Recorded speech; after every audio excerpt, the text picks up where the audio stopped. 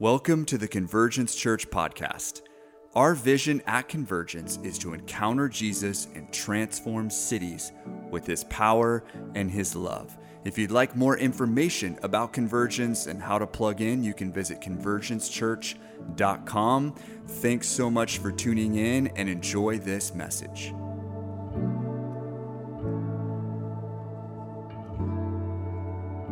I'm going to dive into the message this morning. And I just want to say something real quick. We are in a series called A Healthy Heart. How many of you have been here for that? Okay, most of you in the room. Just a quick recap. The first Sunday we talked about this. We talked about hope deferred. Hope deferred makes the heart sick, but a longing fulfilled is a what? A tree of life. And so we unpacked that in the first Sunday. Then my dad talked about gratitude, thanksgiving. The title of that message was A Thankful Heart. And there's nothing that unlocks things in your heart like thankfulness, gratitude. And so go back and listen to that message. Then last Sunday, we talked about our words, right?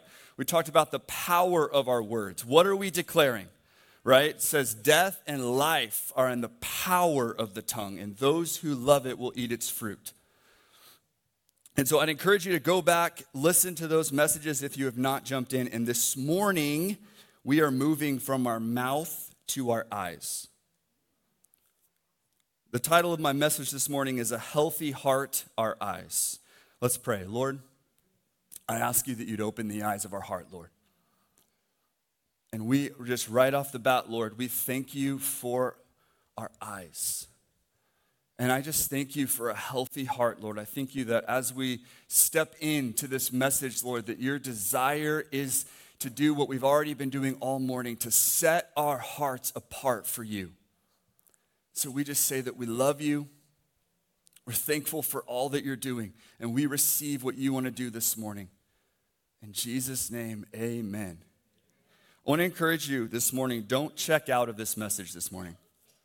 This message is going to be very vulnerable, and it is going to be a message you probably don't hear in church too often. And because of that, I also want to provide a couple of disclaimers right off the bat, okay? I know there's a few kids in the room. My first disclaimer is I am going to be talking some this morning about my journey with pornography. And so I just want to start off the bat. I'm going to be using words like pornography, lust, sex, sexual identity. We're going to be talking about that in church, okay? So you're not going to offend me if you're like, I don't know if I want my kids to talk about that at this moment or have that in their mind, okay? You're not going to offend me if you leave now, cool? Which also brings me to the second disclaimer, which is this. We are no longer going to make these words dirty words. One reason why I felt so passionate, if you know me at all, you know this message is deeply passionate in my heart because this is my story. It's a part of my story, my history, my freedom with the Lord. But listen, I want to say something too. This is my second disclaimer. In many ways in the church, we have given this conversation over to the world. We've given it over. And I think part of the reason we've given it over is actually because we're afraid to talk about it.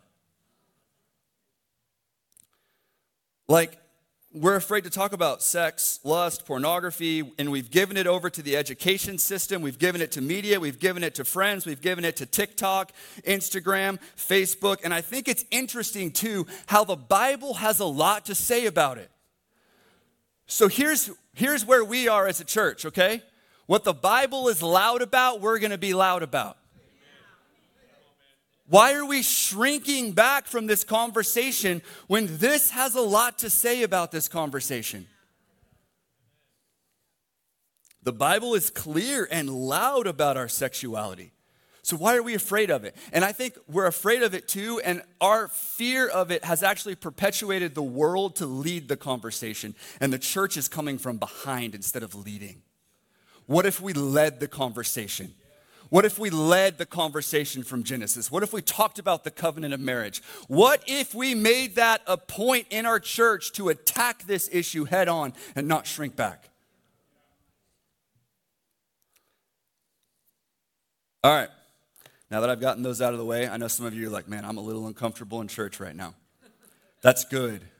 I want you to be uncomfortable in church. If you think you're coming here for comfort, I apologize. We love you. We want you to feel comfortable, but we also want you to feel challenged. Okay. Why have we been talking about a healthy heart? Because our heart is the central place where we process things. We think using our mind, but we process with our heart. Our heart is our inner being. It is the place where our emotions flow from. It is the place where we feel, process, and make decisions from. And the core verse that we have been in is this one. Proverbs 4. Verse 21, Solomon is writing, he says, "My son, give attention to my words. Incline your ear to my sayings. Do not let them depart from your sight. Keep them in the midst of your heart, for they are life to those who find them and health to all their body." Verse 23, "Watch over your heart with all diligence, for from it flow the springs of life." If you have the NIV translation, your Bible says, "Guard your heart." That word watch is what? Who remembers? Active. That's not a silent little, just sort of be okay with where. No, it's a watch. It's an active participation to be diligent over what is happening in the soil of my heart. So this morning, that's why we're talking about this. I just wanted to catch you up on this. The Hebrew word used for watch there is a verb, meaning this is not passive, it's active. Watching over your heart doesn't happen by accident. It requires a purposeful, healthy, intentional place of surrendering things to the Lord. And the reality this morning is that at some point in our lives, every single one of us are going to have things that come up in our heart. And we're going to be like, oh, I need to give that over to the Lord. The state of your heart impacts the way you see God. It impacts your relationships, your marriage, how you respond, because from this place flow the springs of life. All right, let's dive in. Our eyes. Did you know that your eyes are connected to your heart? I want you to turn to Matthew 5. We're going to be hanging out in the Sermon on the Mount this morning. I love the Sermon on the Mount. Most people would say that the Sermon on the Mount, this is the greatest sermon Jesus ever preached. Now, Jesus preached a lot of good sermons. The Sermon on the Mount is great, and I love it because I love the way Jesus does the Sermon on the Mount because Jesus is very kind and loving, and he also doesn't mince words, right? And I love that because we should understand who God is, his love, his kindness that leads us to repentance, but also what that does is it actually allows his word to pierce our hearts where it needs to. And so Jesus really starts to dive into this in the Sermon on the Mount. So first we start with the Beatitudes. Okay, if you don't know what the Beatitudes are, just check out the first 11 verses of the Sermon on the Mount. These are the Beatitudes. And I want you to focus on verse 8, Matthew 5, verse 8. It says this, "Blessed are the pure in heart, for they shall" what? See God. Okay, what's Jesus putting here? He's talking about purity. Blessed are the pure in heart, for actually that allows you to see him. So the connection is that your heart is connected to you seeing. I love what Paul says in Ephesians 1, right? He says, "I pray that the eyes of your heart," right? It's this place of the seedbed, the soil of your heart actually can be awakened and allow you to see. And there's a purity that happens when your heart is healthy. You're able to see him in a way. And it's beautiful. And so blessed are the pure in heart. A healthy heart allows you to see clearly. It's crucial that we're able to see what the Lord is doing. All right, the second place, I want you to turn, it should be pretty close in your Bible here. Look at verse 27. Matthew 5:27. This is one of those verses that we don't often preach about. And it is this. "You have heard it said, you shall not commit adultery. But I say to you that everyone who" what? looks at a woman with lust for her has already committed adultery with her in his heart. Wow. You shall not commit adultery, but I say to you that everyone who looks at a woman with lust for her has already committed adultery. Here's the main point about this particular verse. Adultery doesn't start with an act.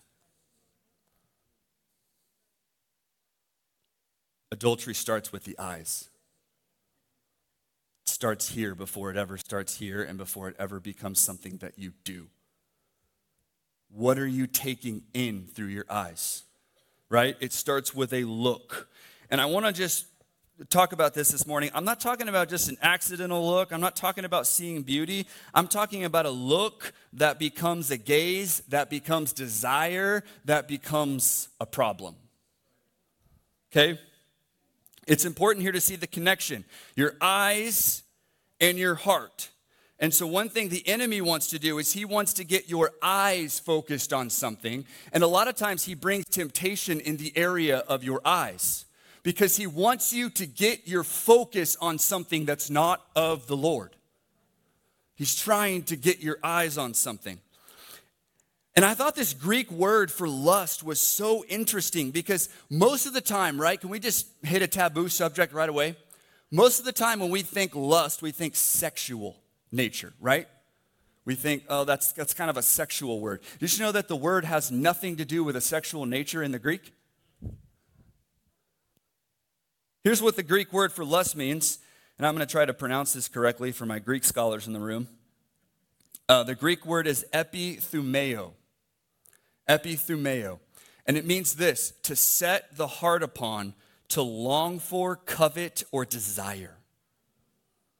Now, here, this is really important this morning. I want you to hear me loud and clear. Why is that definition of lust important? Because lust isn't just about sex. It's not just about sexual nature. You can lust for money. You can lust after all sorts of things: wealth, fame, reputation, likes, followers. You can lust after a lot of things. So let's just break that box open real quick and realize that really when you look at that, lust at its core is, what is the object that you're desiring? And I want you to see this. I want to, you don't have to turn there, but I want to just point out Mark 4. This is Jesus. This is the parable of the soils. Most of you know this. We've got the soil. We've got the seed that falls along the road. We've got the seed that falls on rocky soil. And then we have this verse, which is the seed that falls on the thorn soil. And then we have good soil, right? We have the 4 soils. Okay? And here Jesus says, and others are the ones sown with seed among the thorns. So this is the seed that goes among the thorns. These are the ones who have heard the word, but the worries of the world, the deceitfulness of wealth, and the desires for other things enter and choke the word, and it becomes unfruitful. Here's what I found. This word for desires right here, it comes from the same root word as lust. Why is that important? Because here in Mark 4, we don't find this just as sexual desire. We find it as anything that would seek to choke the word of the Lord in your heart. So lust is about desire rooted in the wrong thing. Okay? Desire rooted in the wrong thing. What happens here? You've got worries of the world. You've got deceitfulness of wealth. The desire for other things that are not of the Lord actually tries to seep in and choke what that good seed is and make it unfruitful. This is why it's so important that we understand what we desire, the object of our affection, devotion, worship, desire that the Lord put in our hearts to be rooted in a healthy manner is so crucial. Because if we begin to get desire in other things and other things come in, it tries to choke the word. It tries to choke the word. So lust is something that can develop in your heart when the first object of your desire is not the Lord. When the Lord is the first object of your desire in your heart, then everything else will flow from that place, including what you look at. So when we go back to Matthew 5:28, and we're talking about looks, and we're associating lust, I want you to see here, this is what makes this look so important. This isn't just about a look. It's really about lust. What does that mean? It means it's not just about a look, an innocent, I just happened to look. It's about the fact that there's an object of desire that now is not just a look, it's a gaze. It becomes something that roots in your heart. And if you don't deal with that thing with the Lord, it continues to fester and it can lead to a deeper issue. This is the root of all adultery. Adultery is not just something you set out on a day and just say, I'm just going to make a mistake today. No, what are you looking at? What is the desire that is beginning to develop? And if that thing's not rooted in the Lord, there's a false desire. Lust is a counterfeit thing that the enemy tries to do. All right, I want you to turn. We're just going to go one chapter further. Matthew 6, still the Sermon on the Mount. I want you to look at verse 22. Don't you love the word? I love the word. I even love the hard verses in the word. I'm a big fan. All right. Matthew 6. The eye is the lamp of the body. So then if your eye is clear, your whole body will be full of light. But if your eye is bad, your whole body will be full of darkness. If then the light that is in you is darkness, how great is the darkness? What's the point here? The eye is the lamp. What does a lamp do? Right? If it's a dark room and you turn a lamp on, what happens? Light. So what Jesus is saying here is if your eye is clear, if your eyes are focused on the Lord and everything in your life is ordered up to that place, then you're going to be full of light. But if your eye is bad, if you're focused on things that are not bringing you, that are not actually allowing you to walk towards the Lord, that are seeking to separate you from Him, it actually says that your whole body could be full of darkness. Why? Just because of what you're looking at. This is a powerful verse, guys. Because what this does is it makes me more accountable for what are my eyes gazing at. The eye is the lamp. This is like an opening or a window into your body and your heart. When you look at something, have you noticed that you typically start to dwell on it? Is that just me? Am I the only person in the room? Like if I start looking at something for any prolonged period of time, I will find that all of a sudden, sometimes my thoughts will start to turn there. My heart begins to, what was that thing? What's going on, right? And before you know it, that thing can take root in your heart. This is why a healthy heart is so important. When temptation comes, a healthy heart says, I will avoid looking with my eyes at things that do not satisfy. In Genesis 3, Eve looked at the apple. Do you remember what she said? She saw that it was a delight to the eyes. This is the biggest ploy of the enemy. One of the biggest ploys is to dangle this beautiful apple in your eye.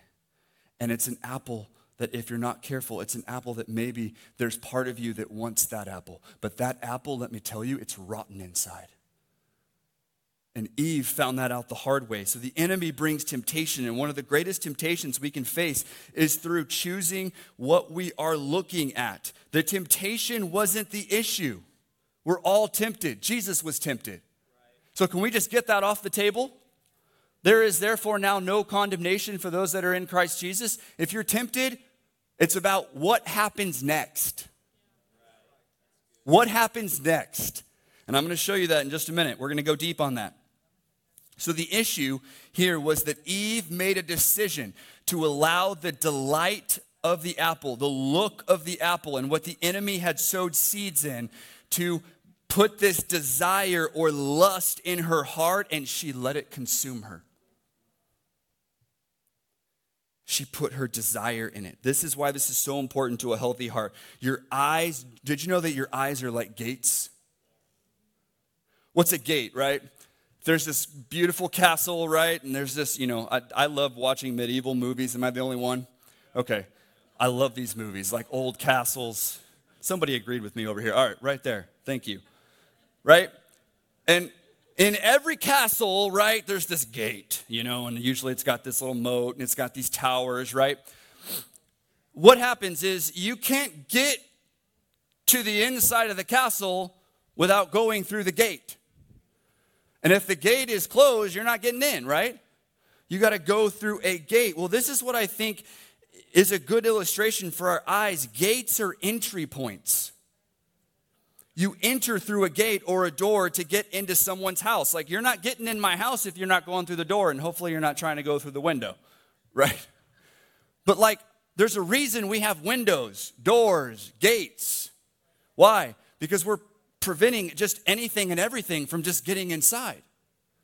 Well, think about this with your eyes when it comes to gates. The gate gives you access to the inner part of the house. So if you think about your eye being the lamp of the body, what's the illustration here? Your eye is like a gateway that has the ability to open up and let light in, or it has the ability to open up and let things that don't belong into your inner world, into the seedbed or the soil of your heart. So the gate is a place of security for the house. This is one reason why I think Solomon wrote, "Watch over your heart." Gates, right? I remember when our fence was falling apart when we first bought our house, and it was in really bad shape. And I'd walk outside, and there's dogs all around our neighborhood. So I walk outside and, instead of just hearing the dogs, I'm seeing the dogs through the fence, and they're trying to get through the fence and they're knocking off boards and this whole thing, right? And what happened is I started to get into a place where I was like, we're about to have kids. We were pregnant with Addie, and I was like, we can't have the fence looking like this. Why? Because it's a gateway to my backyard. And so I was like, we're going to have to get the neighbors involved. We're going to have to figure out a way to spend money to make sure that our house is secure. Okay? Making sure my house is secure. Think of this as your heart. How do I make sure that my heart is maturing, growing in the Lord, that it's secure? Well, I watch what my gate is. What am I opening up my gate to? What am I opening up that? And this is really, really, really important this morning. Some of you've let the fence have all these holes in it. And it's not even sometimes that you're meaning to. It's just that through things of life, things are happening. And I think one reason why this series is so passionate in my heart is because of this reason. There is nothing that you could devote yourself to this morning that is more important than tending to the care of your heart. So how do I close those gaps in my eyes? How do I do that? So your eyes are like a gate to your heart. What you choose to look at matters. Now, I want to take just a second. I don't want to spend a long time on this, but I want to talk about social media for just a second. Social media is not bad. I think one of the first things that we've done in the church is we've sort of made social media this evil thing. Social media is not evil. There are amazing things about social media, but it also is a place you have to be really, really, really careful. And I think for some young adults, I see a lot of young adults this morning, and I just want to talk to you a moment this morning because I think social media is an area where we can let our gates open to things that we don't need to be letting our gates open to, our eyes. A recent survey, this is data from the American Psychological Association Data Center and Engage Youth, says this: 8th and 10th grade students spend an average of 3.5 hours per day on social media. That's 3.5 hours a day looking at something. Adolescents who use social media, young adults who use social media more than 3 hours per day, according to the data, face twice the risk of experiencing poor mental health outcomes. Twice the risk. If you look at the charts, like look at the charts when the iPhone came out. The suicide rates, the anxiety rates, depression, it skyrockets. Not because there's a good tool that came out and it's not a good tool because we're not stewarding that tool properly. We're opening up our eyes to things like social media. The issue is not social media. The issue is if it is occupying a large amount of your time and attention, what it becomes is an object of desire. Social media is eye-driven, right? It's about what you're looking at. Looking at it isn't wrong, but when it begins to root something in your heart because you're looking at things that don't satisfy, then it isn't leading to a healthy heart. And I just want to give that to us this morning. How are we stewarding what we're looking at? Because when you look at and choose to make something the object of your desire through your eye, which is the lamp of your body, it can become something that influences your heart or the way that you process things and make decisions. So this is the correlation I want to make this morning. Eyes, heart, action. I look at something, it becomes an object of desire, it roots in my heart, it leads to a decision. Am I going to step out for the things that I need to be doing for the Lord, or is that thing going to actually lead me to take action in a way that I don't need to take action? And I want to lead you to another verse, which is in 2 Samuel. We're going to talk about David. 2 Samuel 11. We're going to start in verse 2. Now when evening came, do I have this one up here? I do. Now at evening time, David got up from his bed and walked around on the roof of the king's house. And from the roof, he what? He saw a woman bathing, and the woman was very beautiful in appearance. Verse 3, so David sent servants and inquired about the woman. And someone says, is this not Bathsheba, the daughter of Eliam, the wife of Uriah the Hittite? Now, most of us in this room, right, we know this story probably pretty well. What ends up happening is David doesn't just inquire about the woman, he ends up committing adultery with her. That's the very next verse. This is verse 3. Verse 4 is David committing adultery. Okay? But I want you to see how this started. I want you to see David walks out on his roof and he sees her. His eyes see her. Now, just seeing her isn't necessarily the problem, right? Because you may be looking around and you're like, oh, I just saw something. Okay, I don't necessarily want to see that anymore, right? But what did David do? David turns the look into a gaze, which leads to an object of desire, which leads to action, which is, I want to inquire about that woman. The moment David inquires, he begins to do what Jesus said. He begins to commit adultery in his heart because he's taking that one step further. Does this make sense? Okay, I know this is a little heavy. Let's just take a deep breath. This is good. He saw a woman bathing. So this started with David just seeing her. And he chooses to make his look a gaze and the gaze an object of desire in his heart. So we have eyes, desire, and heart, and we have David choosing to take action. Do you know that you can be tempted with your eyes and choose to not gaze deeper and make that thing a desire that leads to action? I'm reminded of Paul's words, right? In 1 Corinthians 10 about there being a way of escape when tempted, right? What was David's way of escape? I'm going to go on a slight rabbit trail really quickly, okay? Technically, David should have been on the battlefield walking in his purpose.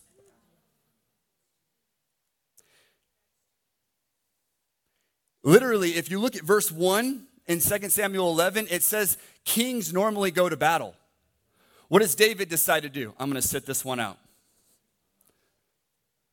What happens when he sits it out, right? He ends up being tempted. So David actually takes a step back out of his purpose, calling, and identity as a king and chooses to sit this one out. And the enemy likes to get you out of your purpose and identity to isolate you. You know what David was? He was isolated. Everybody else is at battle. Everybody else is at war. So what happens? David ends up with an opportunity to step into a temptation that he actually had no business even being there.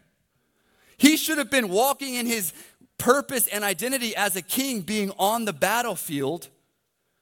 Instead, the enemy isolates him by saying, no, it's okay to sit this one out, David. Why don't you just stay home? Why don't you just figure it out? And he ends up being confronted with a temptation.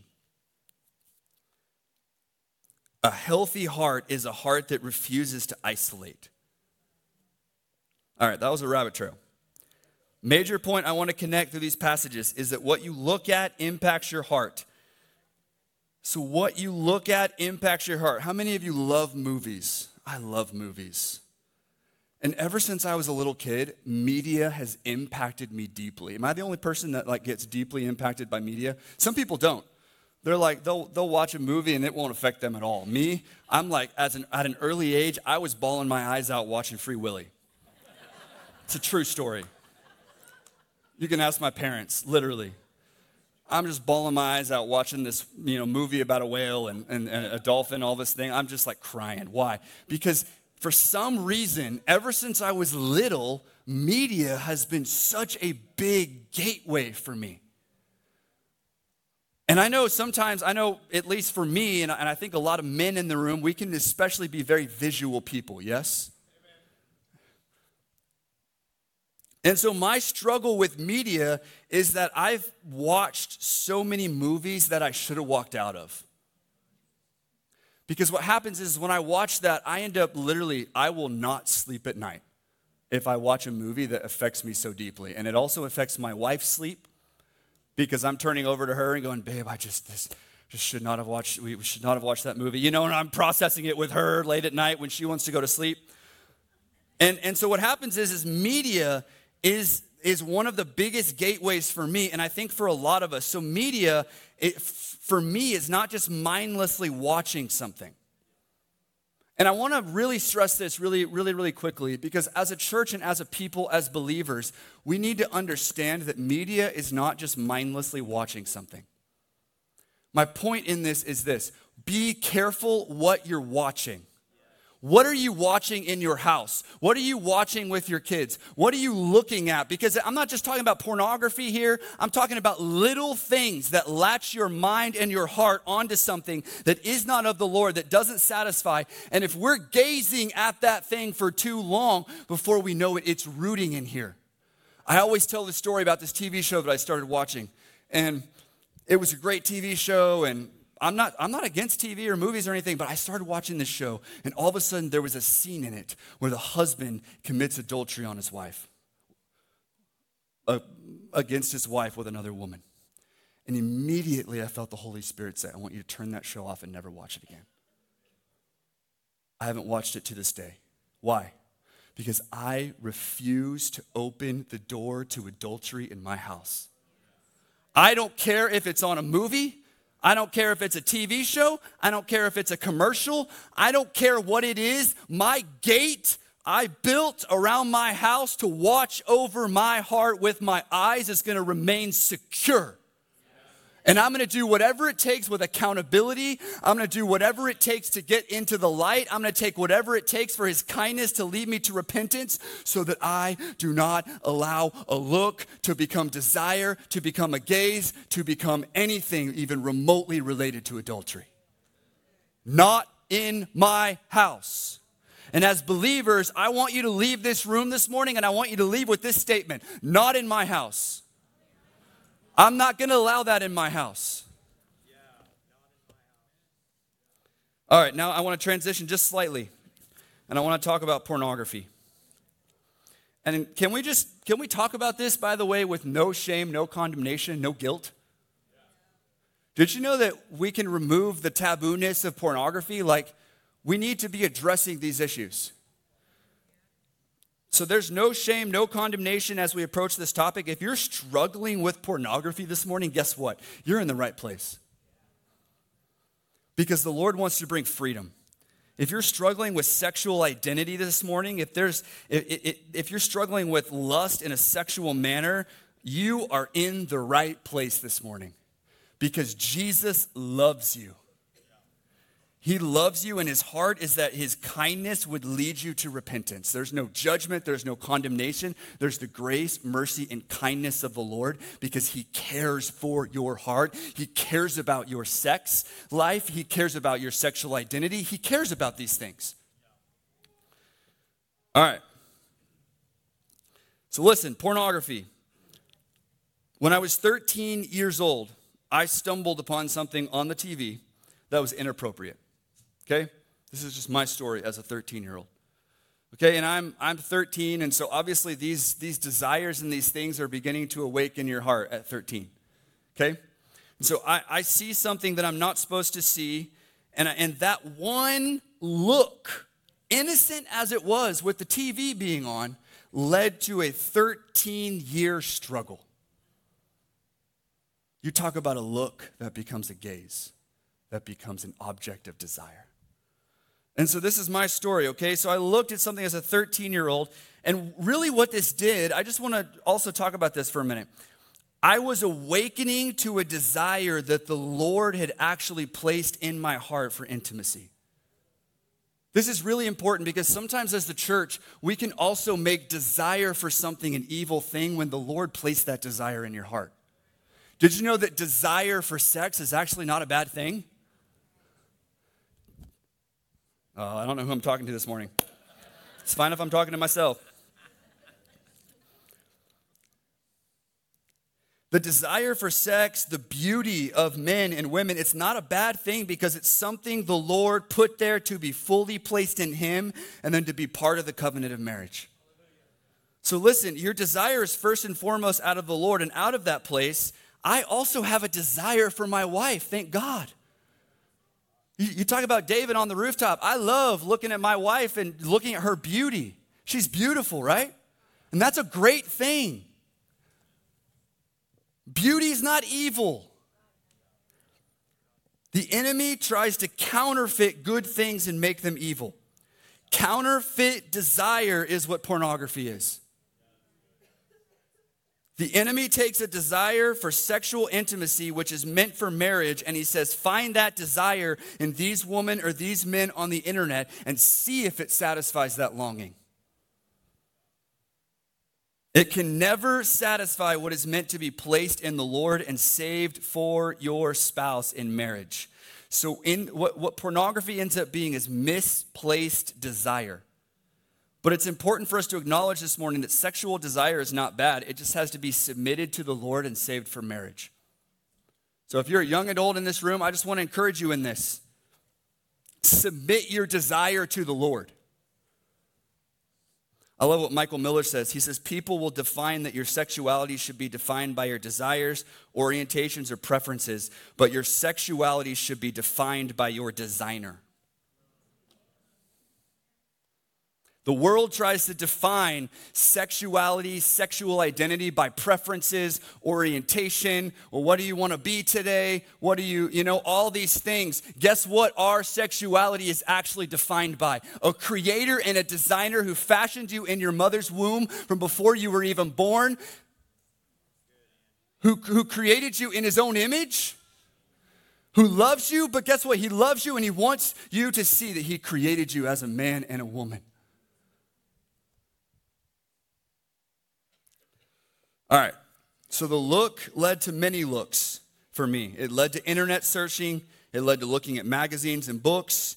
It led to something taking root in my heart because I had opened the door through my eyes and allowed myself to step into acting on the temptation. I opened up my gate and the door through my eyes, and instead of choosing to say, that's not something I need to be doing, I allowed the look and that moment to become lust or an object of desire misplaced. And this took me on a long journey of trying to figure out how to find freedom. And one thing that I began to notice over time is that what once satisfied that desire in my heart stopped satisfying. This is one of the biggest dangers of pornography. The enemy never stops with pornography. Pornography is a gateway to so much more.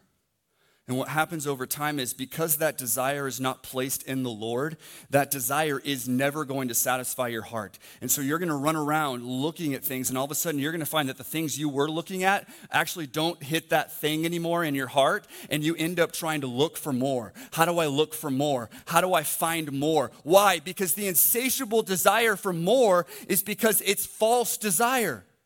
It's false. What it's doing is it's rooting your heart in something that is not of the Lord. If you place that desire in the Lord, you find your heart is satisfied. But the more you look in other places, you find, man, that's just not doing it for me anymore. Like, what else? What else, enemy? And the enemy takes you on a journey. If you are not careful, pornography can just become one step. And the enemy says, take another step. Take another step, Eve. Why don't you not just look at the apple? Why don't you eat it?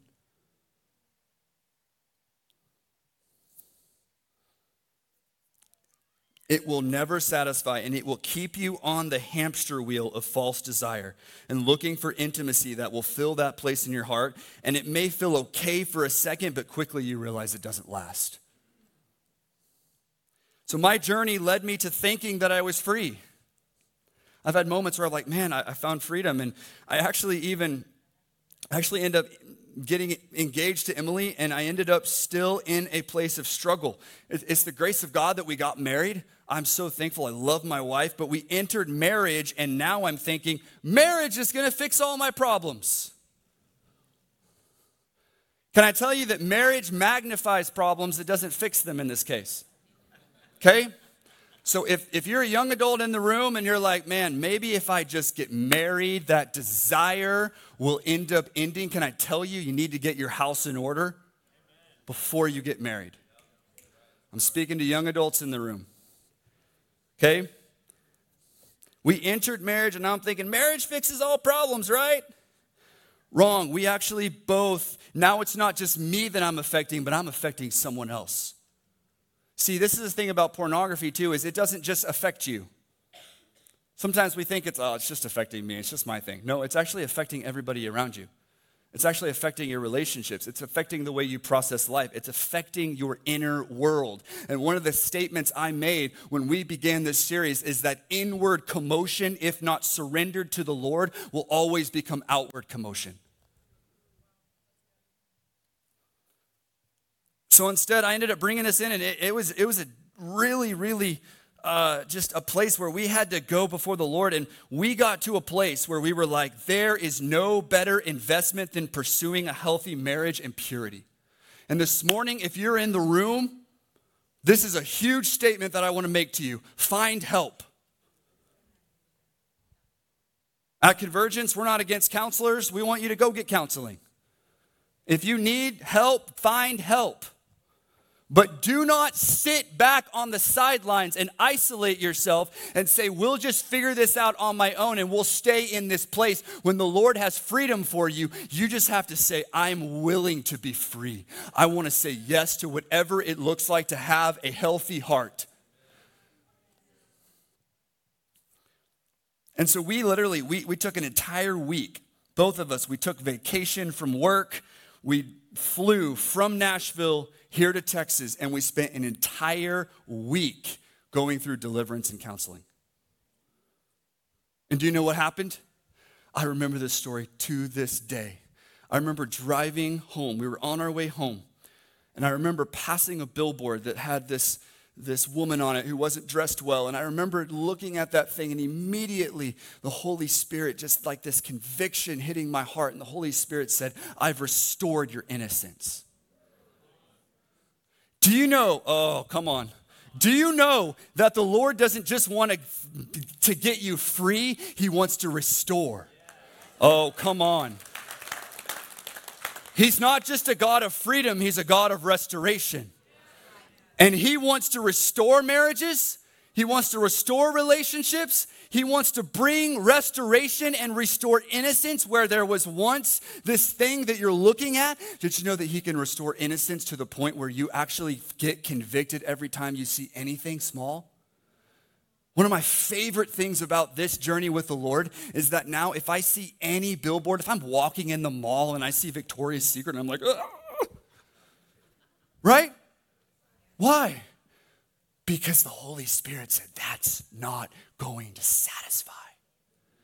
Don't gaze over there. Don't look over there. And do whatever you can to lock your gate. Do whatever you can. Listen, sometimes in the Christian world, we have this like kind of this freedom thing where we're like, it's okay to look at whatever I want to look at. And, I can open up my gaze and it's not going to hit me. So it's going to be okay because, the Lord is with me and all this stuff. Did you know that that's pride? That's pride. What you need to do, watch over your heart with all diligence, for from it flow the springs of life. And there is nothing that you could invest in more than saying, I'm not going to look at that thing. If I have to be the weird person in the mall that walks around Victoria's Secret and goes like this, I'm going to look at Auntie Anne's pretzels instead, right? And smell it. Amen.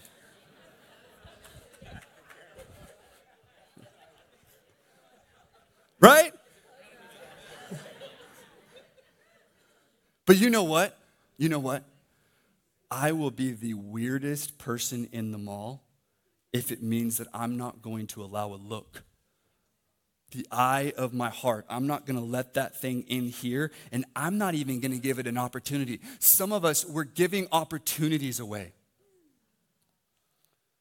We're actually giving away opportunities. We're sowing a seed in the thorny, the desires that don't satisfy. We're sowing seeds on thorny soil by looking at something that is misplaced desire.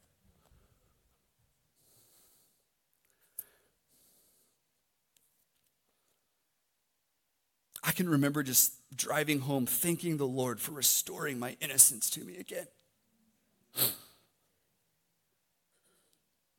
He didn't just set me free, he restored me. Can I be completely honest with you this morning? That moment prepared me for this moment. Because if I was still dealing with that pornography thing, I wouldn't be standing up here today as your pastor. The Lord freed me, restored me, and planted me in good soil.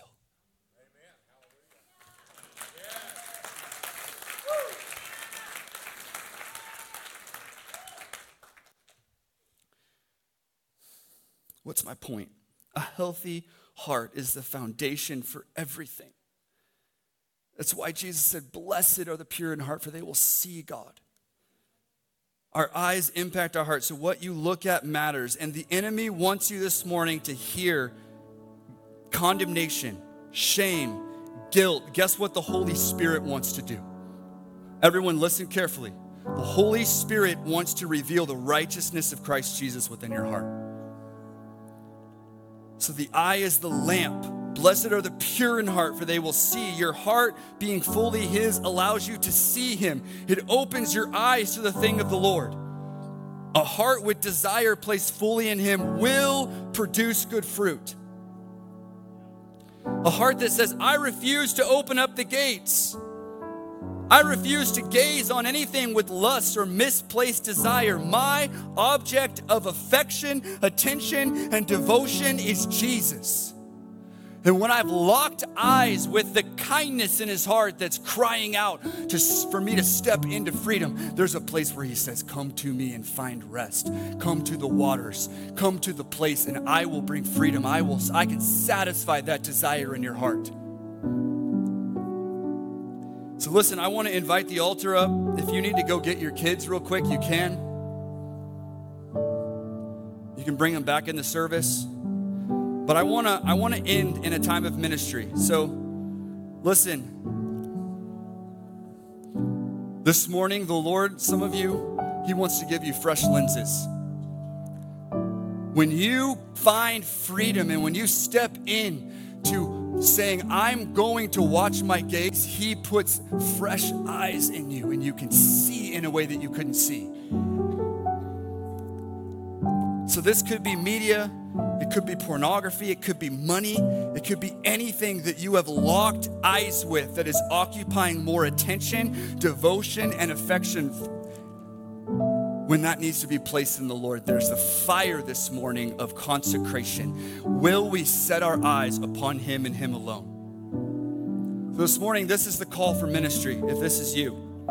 And listen, I want to say something really bold this morning. If you're in the room and you are struggling with pornography, I do not want you to sit this out.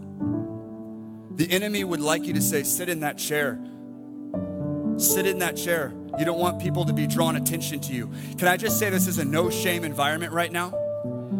There is nothing that the Lord is more zealous for right now than you stepping up and saying, I'm going to get free this morning. So listen, if you feel the Holy Spirit bringing up a specific area, things that you are choosing to look at that you want to submit and give to Him, I want you to come to the front. I want you to come forward, if that's you. And I want an opportunity for us to pray for you. There's freedom this morning for some of you in the room.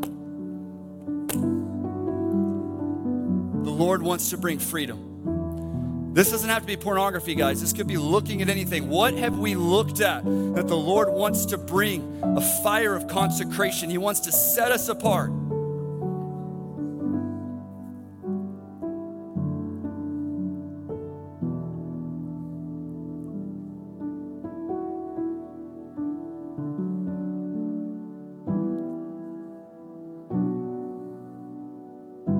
Jesus, we declare there is therefore now no condemnation for those that are in Christ Jesus. Right now, we silence the voice of the enemy that would seek to say, don't come up, don't point it out, Lord. We crucify that thing. And we say it's time to step in to freedom this morning. Galatians 5:1 says, it was for freedom that Christ set us free. So Lord, this morning we consecrate our eyes. We give our eye gaze to you, Lord. If you're not up front, if you're still coming up front, come up. If not, I want you to put your hand on your eyes. Jesus, right now, I ask you that you would come in and show us things that we're gazing at that we don't need to be looking at, Lord. Lord, things that have occupied the object of our desire, Lord, things that have turned into not just a look, but it's a gaze, and it's become an object of desire that's not you, Lord. Would you take that desire away, and would you point it towards the Lord this morning? Would you come into our media preferences? Would you come into the things that we're allowing to look at, Lord? And would you say you don't need, that thing's not going to satisfy you. That thing's not going to lead you to a healthy heart. That thing is not going to bring freedom. Lord, would you come in right now, right now, right now, right now. You're coming in with a consecration. We're setting hearts on you, Lord. You're setting our eyes on you, Lord, that we would step into Paul's prayer. I pray that the eyes of your heart would be full of light, that you would know the hope of your calling. So, Lord, we thank you for our eyes this morning. We give our eye gaze to you. We give our eye gaze to you, Lord. Would you be the center of our attention with our eyes? Would you be the center of our attention with our eyes? Lord, I don't want to look to and fro. I want to look straight ahead. Some of you've been looking back at your past, and the Lord's like, don't make your past an object of your desire. Step into what He has now.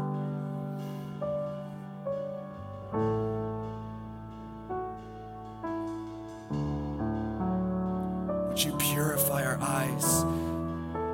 Would you purify us, Lord? We will ascend the hill of the Lord with clean hands and a pure heart.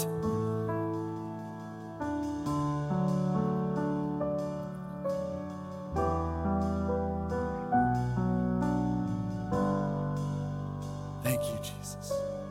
Thank you, Lord. If I could have our ministry team, if we could just begin to pray for these that are up front. Let's just begin to do ministry, step into a time of ministry.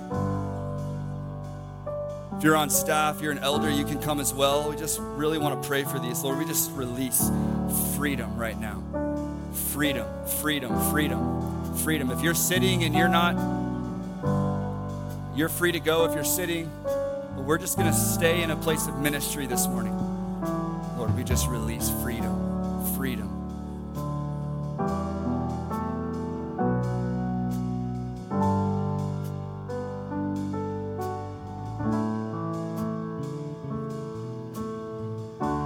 Yeah, I just saw something as Andrew was preaching. I saw the eyes of Jesus. And I feel like there's an invitation this morning to look into the eyes of Jesus. That there's freedom in his gaze. That he has fixed his gaze on you. And it says that he has eyes like eyes of fire. And I feel like there's something that is bringing freedom this morning. Look at him. Yes, look at Fix your gaze on him. Yes. He fixes his gaze on you. And there's something about gazing into his eyes that is going to bring freedom and healing and restoration this morning.